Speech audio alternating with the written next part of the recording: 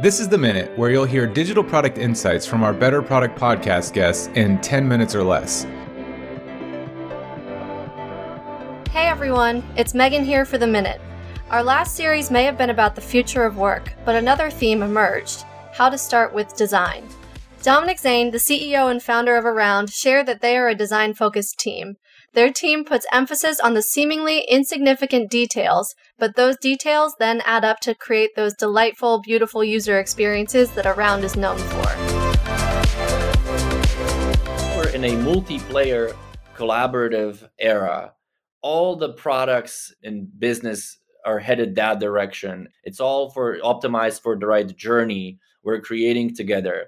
And you have to figure out how video actually works with that. And so our goal was to, first and foremost, make it more playful, make it more fun, make it feel right so that people love to get on it and use it. And then that naturally makes space for you to worry less about your presence.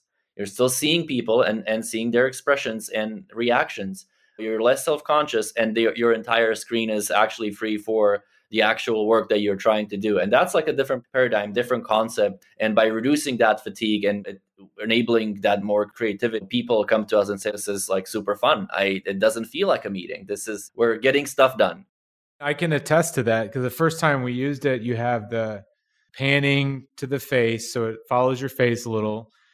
Immediately, like the only problem with Around is when you first use it, you just keep clicking through all the filters that you can do. It's right there on top of your bios. Every meeting I have that's new, I just know I've got to give people time to put the right filter on. But that's like the only real problem with it. But to your point, it's really playful. And I still remember the first time using it, everybody's like smiling to just see something delightful. And with my design background, I'm always loving when a product can bring the design in there. And it was like, it's really apparent from scratch. So I think you all knocked it out. So how did you infuse that? Every startup starts with different focuses, and we hear design is more important than ever before, and there's more startups bringing it in.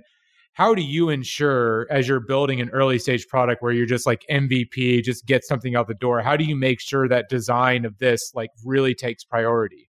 Yeah, I think it's fundamentally at the core of our culture and our team. Me and my co-founders have always had this passion for great design and just delightful software. And that's the sort of like kind of people we also hire at our company, and our own environment internally, really a reflection, or maybe vice versa. Actually, Around is a reflection of our internal culture. And so that's like the people we are. That's what we care about. We love great user experience. And that's like the spirit and DNA of our own collaboration internally.